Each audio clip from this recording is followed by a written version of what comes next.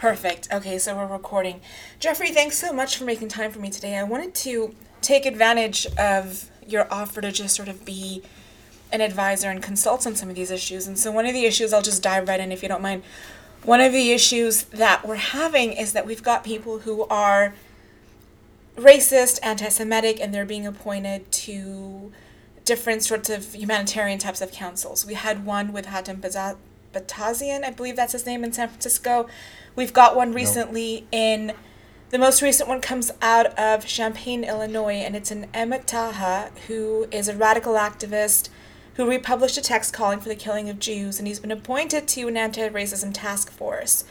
And so, what it comes down to is people aren't really doing their homework on who these people are, and it also comes down to a little bit of privilege in the sense that it's not just the anti-Semitism. It's people like Hatem or Ahmed. They are so hateful towards other Muslims as well. So anyone who doesn't line up with a certain sort of narrative is usually on the receiving end of this hate. But those folks that are usually doing the appointing aren't seeing this and aren't aware of it. So I wanted to have a conversation about this, and I wanted it to be about more than just privilege because you have such a long history of a track record in this area, and I wanted to get your thoughts on what you think is the right way to approach this in a way that gets these folks, these commissions and these mayors, these elected officials who do the appointing, to get why this is a problem in a way that whatever we're doing right now to draw attention to it is not working. Yeah, it's definitely a complicated issue. And I think one of the bigger problems is that if you look at it from a foundational perspective, um, you have government organizations who are with people who make decisions that view their mission from a very specific task area. And they don't view their mission from the larger perspective of I'm responsible for being a guardian for democracy or law or human rights, and that issue is a challenge because if they don't look at it from that point of view, they think I've got only this narrow task and that's only what I have to do. You miss the big picture. We had a discussion previously about law enforcement, Mm-hmm. and I made a point about how a lot of people, when they come into law enforcement, they do an oath of office, like I did when I joined law enforcement. And they swear to uphold the Constitution of the United States from all enemies, foreign, etc., and domestic, etc. And one of the things that we could go back to, failing a consistency on understanding human rights, failing a consistency on understanding commitment to democracy. If we have individuals who had to take an oath of office, we could go back to that. And I'm brainstorming here in terms Mm-hmm. of solutions because I realize how the magnitude of the issue. Because it's not simply just anti-Semitism.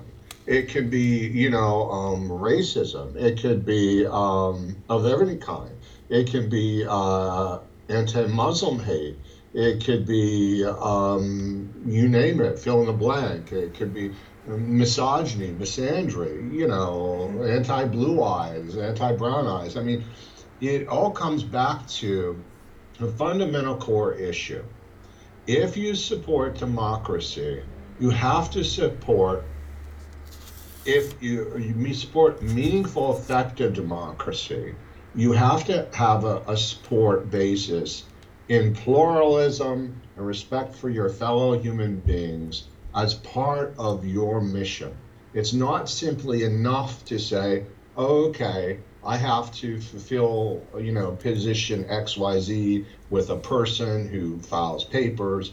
If you lose track of the mission, it's like if you're in law enforcement, you lose track of the idea that you're there to support the law, and you just decide, well, I'm going to do whatever I want. Then you lose track of why you're there. And that, I think, is the foundational issue that we want to come back to with people who are in elected authority or who represent organizations that claim to have higher values beyond simply a specific task.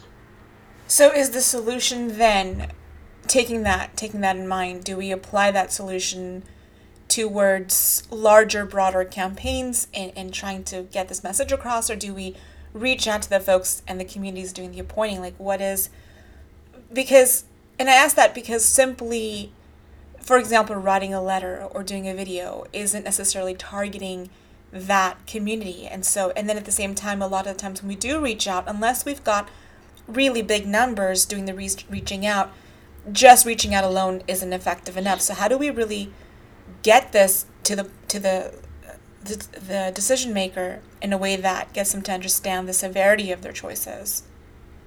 I'm glad you asked that question because the truth is, and I'd like to give you the simple answer because I know that's what we're all looking for. But the truth is, we have to do both. Now, what the idea, successful or unsuccessful, behind Responsible for Equality and Liberty was to try to broaden the national, state, community, global dialogue on universal human rights and dignity, period. Bring it up and say that this issue does not just apply on December 10th or just does not apply when Amnesty International has a campaign or just does not apply when a selected group has it, but this applies to all, caps, if you can see me writing it, all of us. And that is really the message. Now, if you look at it from a activist or a NGO or volunteer perspective, people will tell you you cannot do this. Not only will they tell you cannot do this, they will say you must not do this. Because when you take on issues so broad, that what will happen is you will not get sufficient following because people need to have issues that are concrete, that they feel that they have accomplished something. And if they only talk about issues that are broad based, they won't have that sense of accomplishment to want to continue to be with the organization. So, yes, that is absolutely 100% true. I was at a technical meeting recently, and a guy made a quote from some German philosopher, and the quote was, "If you're defending everything, you're not defending anything." And that is absolutely correct in terms of looking at it from gaining volunteer members and numbers. But you have two issues. One is you must continue to broaden the campaign. Now, it would be great if the United Nations Human Rights Council would do this, or a lot of other organizations that are international would do this, but unfortunately, everyone has fallen into their silos. So we need more than the silos. But in addition to the broad campaign, which is the real focus of REAL, you need to have targeted things. And you want to try to find activities where you can be successful and you can make change. You will fail most of the time. That's not a problem, that's life. We're not always going to change minds and hearts in great numbers on a routine basis. We will do it on an exception basis. And, rather than take a lack of success in giving campaigns to heart as a failure, no, it just says we need to keep going because we will find that success. But my belief is we are more successful when we can find something that is narrow enough that people can understand the obvious injustice of it. So every argument is not going to be won. The narrower and the more concrete the injustice is, the easier it is for people to decide. For example, the Women's March Inc. The issue with the person they recently put on, that we had concrete examples of very specific things the individual said. They're not narrow, they're not broad. And it was clear that after the years of being pummeled on this issue, it wasn't in the interest of the Women's Right Inc. leadership to continue to drag their feet downward.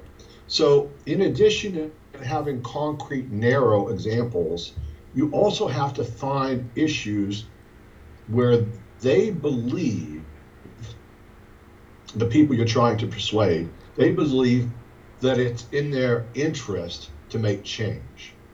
That's much more difficult to do. I mean, those are not as frequent. When you, for example, I will just try to reflect on one example from the past. So there was a time we had in the United States where lunch counters in some parts of the United States were segregated by race. As obscene as that idea is, I actually remember having read about this. And of course, I've seen racial segregation as well, but not specifically a counter. But at the lunch counter problem, you have a very specific problem. You have an obvious unfairness where a person of one race cannot sit beside the race of another. And the more you can find examples of obvious graphic unfairness, and it's concrete, and you can communicate that sort of message, and they know there'll be consequences to such unfairness. See, now you have, and I'm not into the cancel culture, but here's a real issue. If you're running a lunch counter and you choose to not have people give you money because you choose to be unfair to them based on who they are, as a business person, you're going to have consequences for that.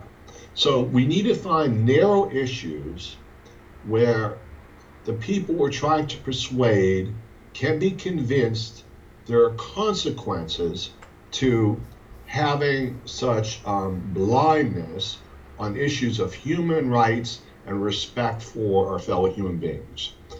We won't find them all the time, but we will find them sometimes. And,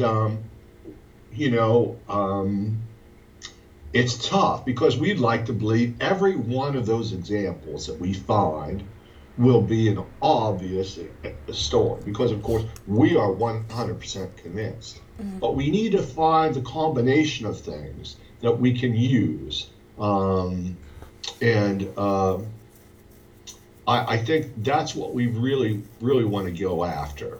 So again, some things were not going to work. I mean, some things, and one of the things we can get really mixed up on, in my experience,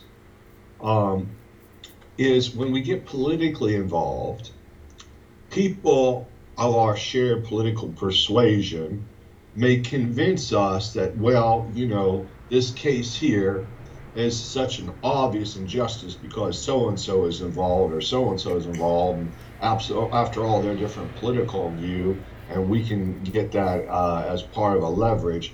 But the truth is that actually doesn't work most of the time. I think where we can find issues like it, we need to be careful not to get involved in the political aspect of it if we are arguing from a human rights perspective. Go ahead. Yeah, no, I think that's why the Women's March decision to remove Zara Billoo was so profound, because they're not politically aligned with the types of folks that typically do challenge Billoo's narrative. But I didn't mean to interrupt you. Go on. No. If I come after a message, and my message is clear that, and I'm doing this on behalf of the party X, whether it's the Whig Party or the Independent Party or the whatever party. You know what I'm getting at. Right. What happens is right away, people say, well, I'm not part of that. Or, oh, you're just doing that for that person to get elected. And it's you get a lot more people to support you with voice and with passion if you align yourself to a politically based campaign. But in the long run, and you have to look at the long run for this sort of thing because it's a complex issue. Um, the non-political persuasion will be more credible to a broader segment of the public. Absolutely.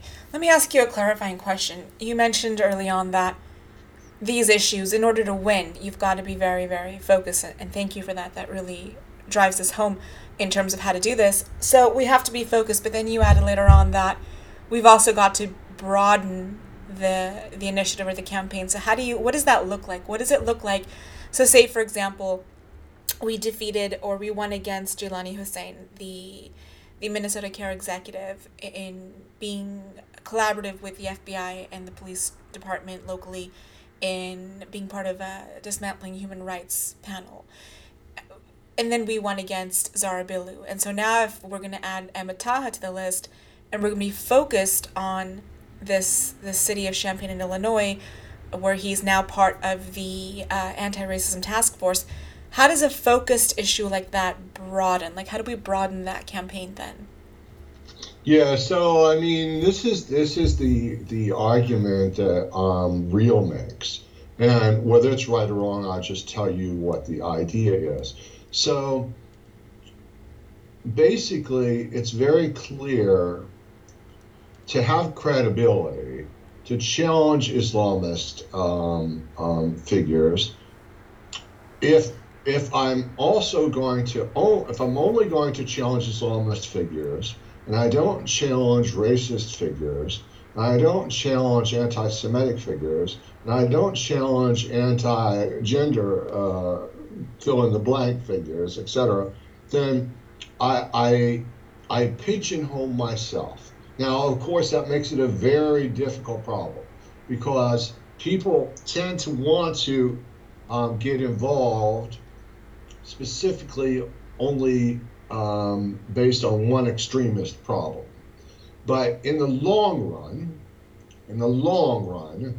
you can't remain credible indefinitely with that. Um, something I had a lot of experience when I started working with Real. It was like about, I guess, over 10 years ago. We had a lot of people that were very ready to talk about human rights, UDHR, why the Cairo Declaration didn't make sense, etc. Only when it came to Islamism. But whenever we would address other issues, some people would be lukewarm. So the people that continue to work with me now are not lukewarm about any of those issues, or they're at least willing to address multiple issues. So here's the thing: what can happen, and this is a trap, is you can create an anti-Islamist extremist movement in terms of human rights, and then you can have some of those people that will be attracted to it will end up saying, okay, yeah, and I'm all right with racism too. But by the way, yeah, I really promote racism and I'm actively involved with racist activity. Wait, no, excuse me. That's not about human rights and equality. This is why the term is very important. Real includes the word equality in its name. And it's not happenstance. Equality for me has been a driving factor in gating people who maybe anti-Islamist, anti-Semitism, anti-racism, etc., but generally don't believe in equality. They believe that whoever it is, fill in the blank, is superior to others. We don't make progress in the long run by viewing whatever the identity group is superior to another group. And so the superiority issue is a root challenge. And so what I've done is a series of narrow focused items. Um, um, some were Islamist groups, some were racist groups, some were anti-Semitic groups. All they're very narrow, specific things. I went to um, Ohio to deal with an anti-Semitic activist group at a Christian organization. I focused on white supremacist groups having specific organizational meetings and tried to urge for change. I've challenged specific Nazi individuals that have sought hate and violence. I've gone to address individuals who've been violently anti-Muslim. I have tried to address issues where people have been very anti-Buddhist. I've tried to address misogynist organizations or individuals that have gone after to attack women. This is a difficult campaign, and what you won't see is you won't see HRW per se and Amnesty per se pursuing this model. I'm going to tell you it's an extremely difficult model. And most of us would like to stay in a lane. We'd like to pick a swim lane and stay there. And that makes logical sense because you build more people, you go forward. But I would discourage people, and if people say how much money have I raised, well, that's not really my goal. But if you pick only one swim lane for human rights and say, well, I'll find these narrow issues to change minds and hearts in this swim lane, it's good, but people will inevitably be drawn because, unfortunately, it's sad to say, but hate is a great motivator. What do you mean by And we that? really need to well, it is. I hate a lot of people are very willing to challenge extremist or anti whatever groups simply because they hate them. They hate that the religion, the race, the political view, whatever it is that represents. And it's a very destructive cancer that can filter into an organization. I would have meetings with people who I thought were reasonable, rational people, and then when I would sit them down with a cup of coffee and really probe them, I would hear words out of their mouth that I would say, "Oh, really?" I mean, and I would try to urge them in for change. And some people, it just takes a long time for them to change. But you have to be cautious in some of the campaigns that you don't end up with people who are attracted. Like, for example, the anti-Islamist extremist campaign can draw people in, as I'm sure you're well aware, who are anti-Muslim, period. And, and I mean, even with the best intentions, my own mistakes, I will admit clearly and have in print and writing publicly, of trying to ally with people that I thought were anti-Islamist who turned out to be truly anti-Muslim in no doubt whatsoever. They go down that path. And now, where do you go from this? I mean, you can't very well just end an organization. So the focus with redirecting towards real was to focus on equality and weed out people who would hate other people because of their race, religion, identity group, etc. And so that's been the goal with real. It's a difficult slog, I will admit. I think if you get a critical mass of such of individuals or some, you would be more successful. I had a real problem during my campaigns with real. I've had a lot of family members with serious illnesses that I've had to take time off and deal with. My mother for many years, my father who lost his legs. And so I was particularly challenged on my own campaigning in different times.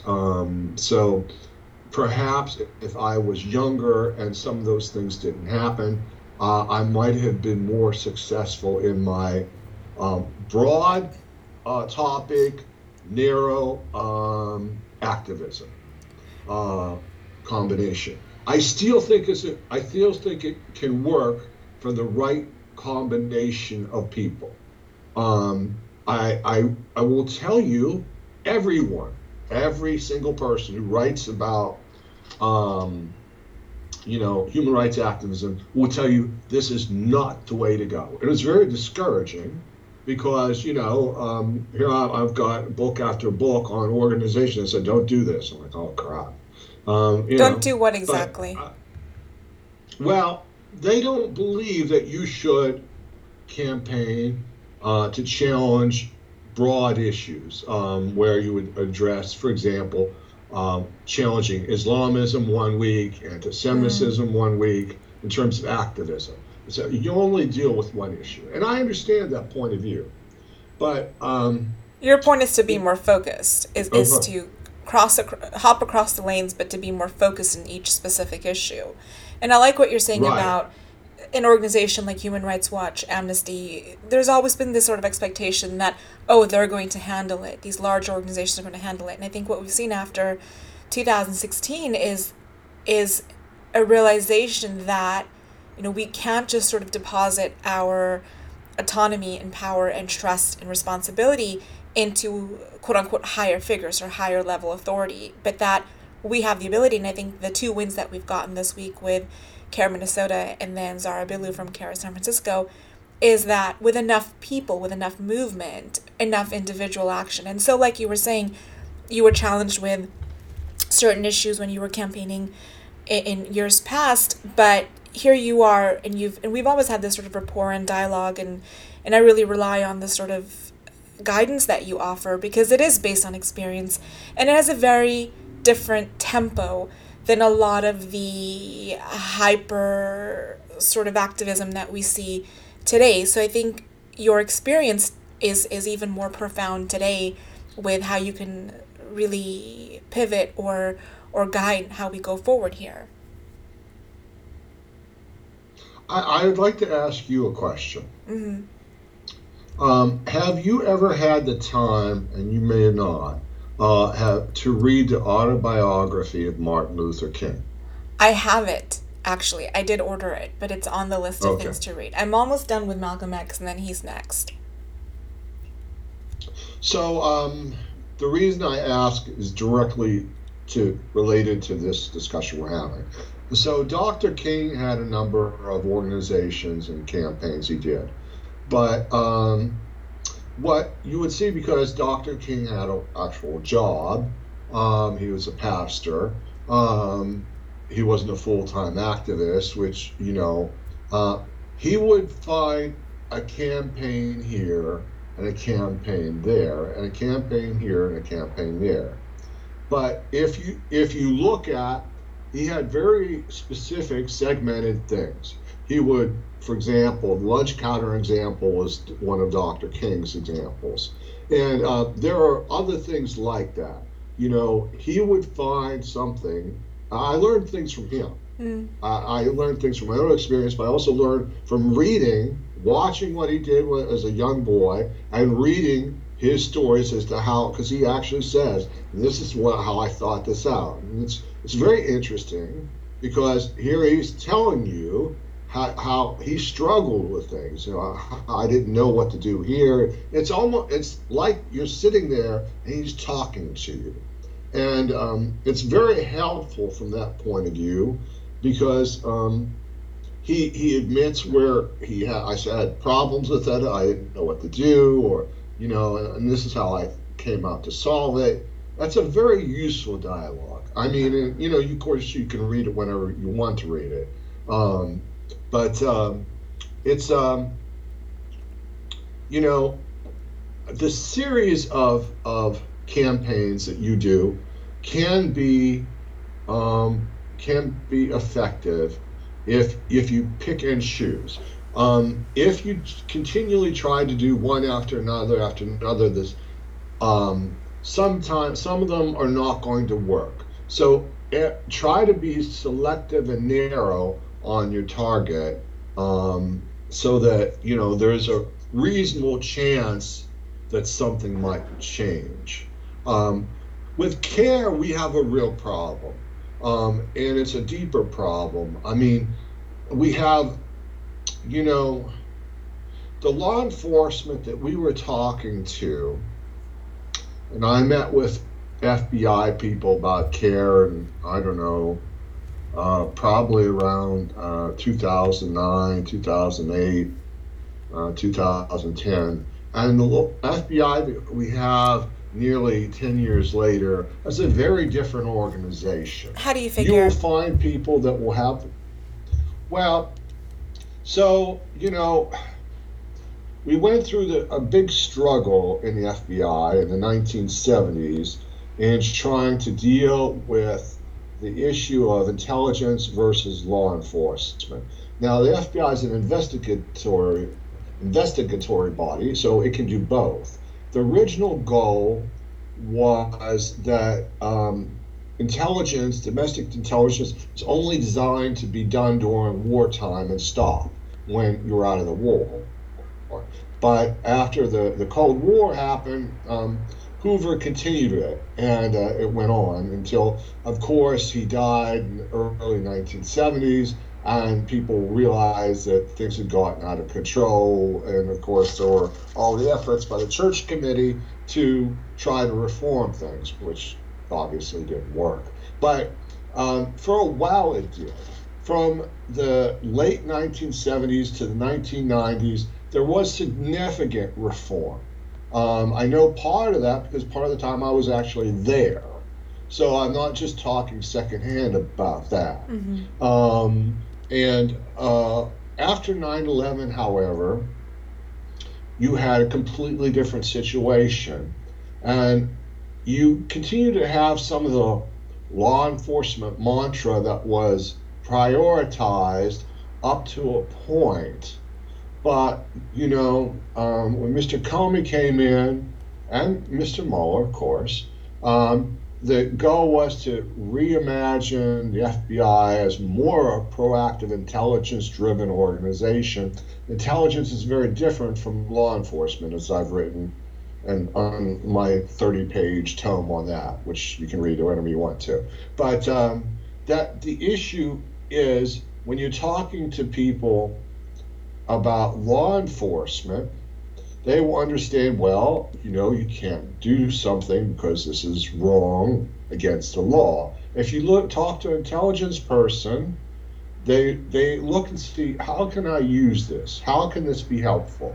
How can this move forward a narrative? That's a very different way of thinking. So when I would meet with people for FBI on care, while they still had some of the leftover law enforcement thinking from when they were recruited in the late 20th century, people saw, well, the Holy Land Foundation, I'm the Diet conspirator. There are things that are wrong here. Now, as that has gone by, there's been a lot of debate over what radicalization really means and how radicalization can or cannot be used. And, you've had people that, when you get more of an intelligence perspective, they start to think, well, if they were radicalized 20 years ago, maybe it doesn't matter as much if we can use them now. And now a law enforcement person wouldn't think like that because they'd say, "What are you talking about?" But an intelligence person would. Right. So we have this gentleman who's just got arrested this week with Hezbollah. It was announced yesterday. He was indicted, but he was actually, the complaint actually came in July 2019. And he actually, a lot of his surveillance was in, I don't know, like 2003, 2005. And the confidential witness they arrested in 2017. Now, if you look at things from an intelligence perspective, you will look the other way about things as long as you can use someone for the ends justifies the means. That's different than equality under the law, right is right, and wrong is wrong. Totally different thinking. So the care, when we talked to the FBI about CARE years ago, and they had this right is right, is wrong thinking, that's one thing. When you're talking to FBI members in today's world, you're going to run into more people who are nuance oriented based on this intelligence thinking. So the approach to dealing with CARE is got to be more nuanced back. And it's a tougher problem than we had, say, 10 years ago. Much tougher problem. I don't think you're going to convince as many people. I know this is what any of us want to hear, myself included.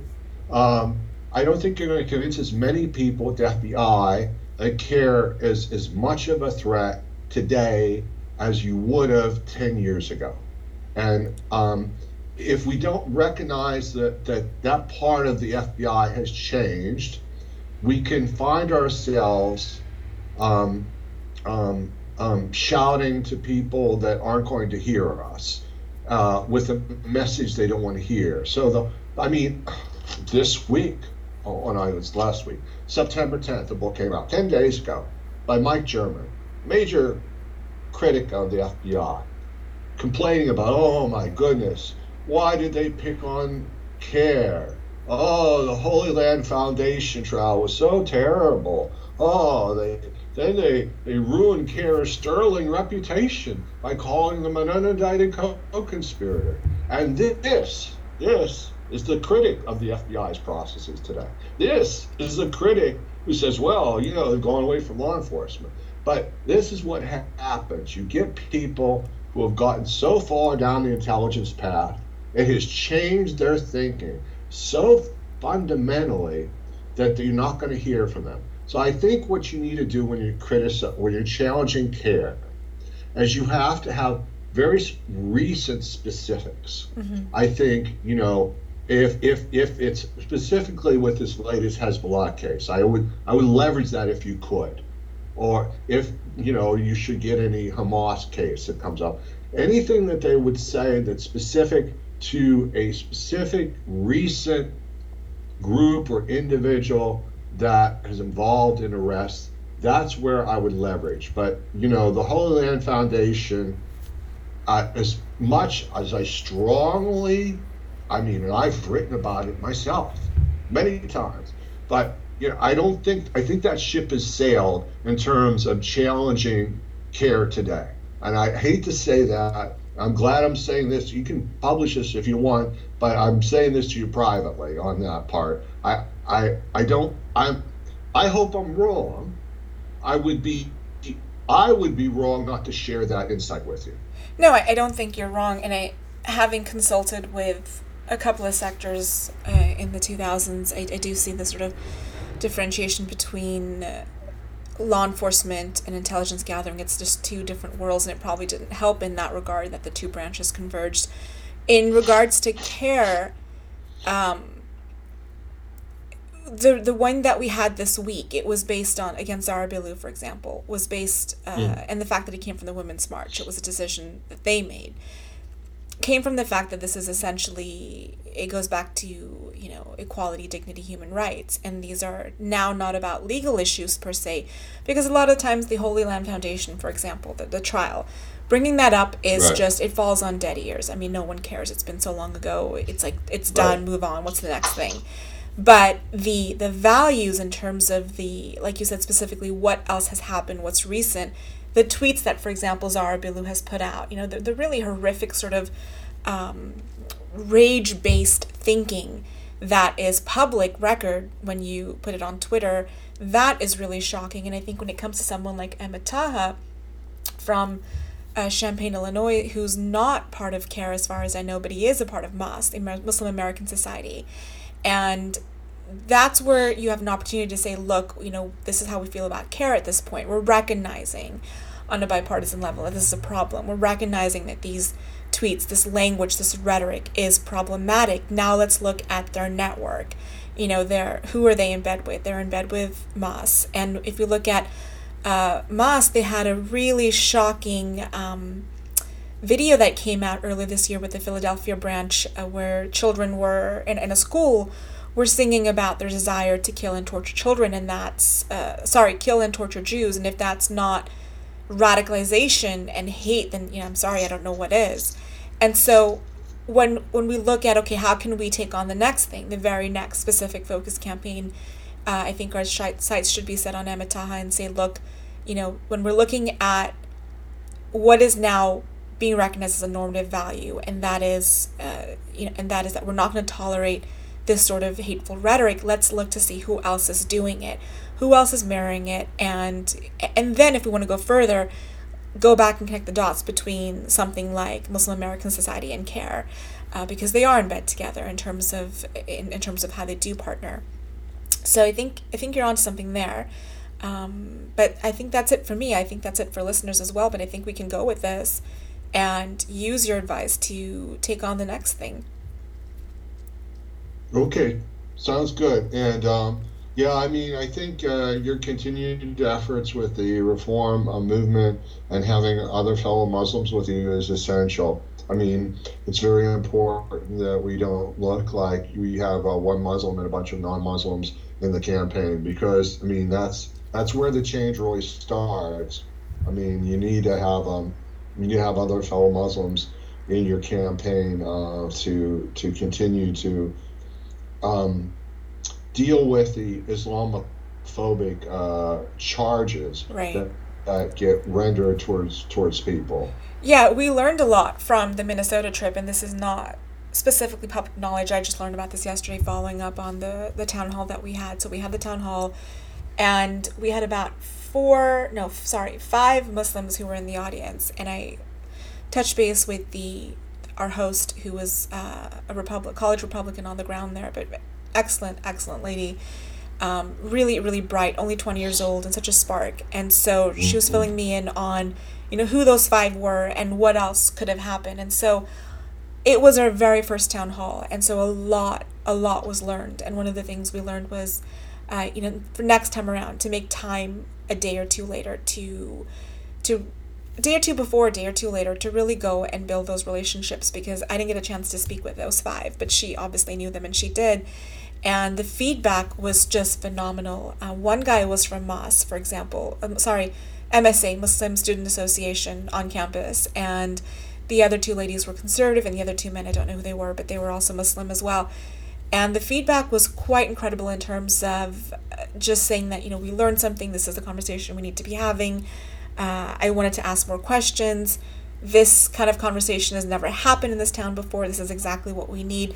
And so that warm welcome is just so inspiring. And then there was another group of another Muslim organization that couldn't make it, a 40-member organization that with the sort of last-minute scheduling, they weren't able to attend. But now that we know, okay, how do we do this the next time, it's a matter of, okay, to spend a day or two beforehand or after and go and build those relationships, because it's one thing to build those relationships over a network, social media, phone, video conferencing, but that real time, being able to sort of really be in a shared space with someone, is just something that cannot be duplicated and really needs to happen. So that's going to be a big challenge for us in terms of just how to make that happen. But, we'll figure it out. Yeah, that sounds great. And I think, yeah, we want to try to, where we can, get more about, if you can bring up the UDHR more. It's Mm.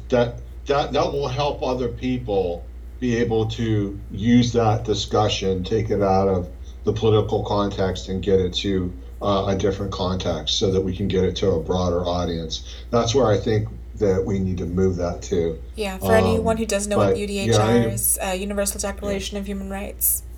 yeah. Yeah, where we can add that in, it gives us a starting point, because what you have with that is pluralism. Yeah. And the pluralism argument now keeps us from, it gives us a counter to a lot of the Islamophobic arguments that you'll hear literally, Right. or if you will, anti-Muslim arguments, as well as other extremism. So I think there's a real benefit for that. Excellent. I couldn't agree with you more. Thank you, Jeffrey. We'll definitely do this again. Hopefully, it'll be over something that isn't a dire gloom and doom scenario and something more positive, but thank you. Sounds great. Thanks a lot for your call. Absolutely. Have a good one. You too. Bye bye.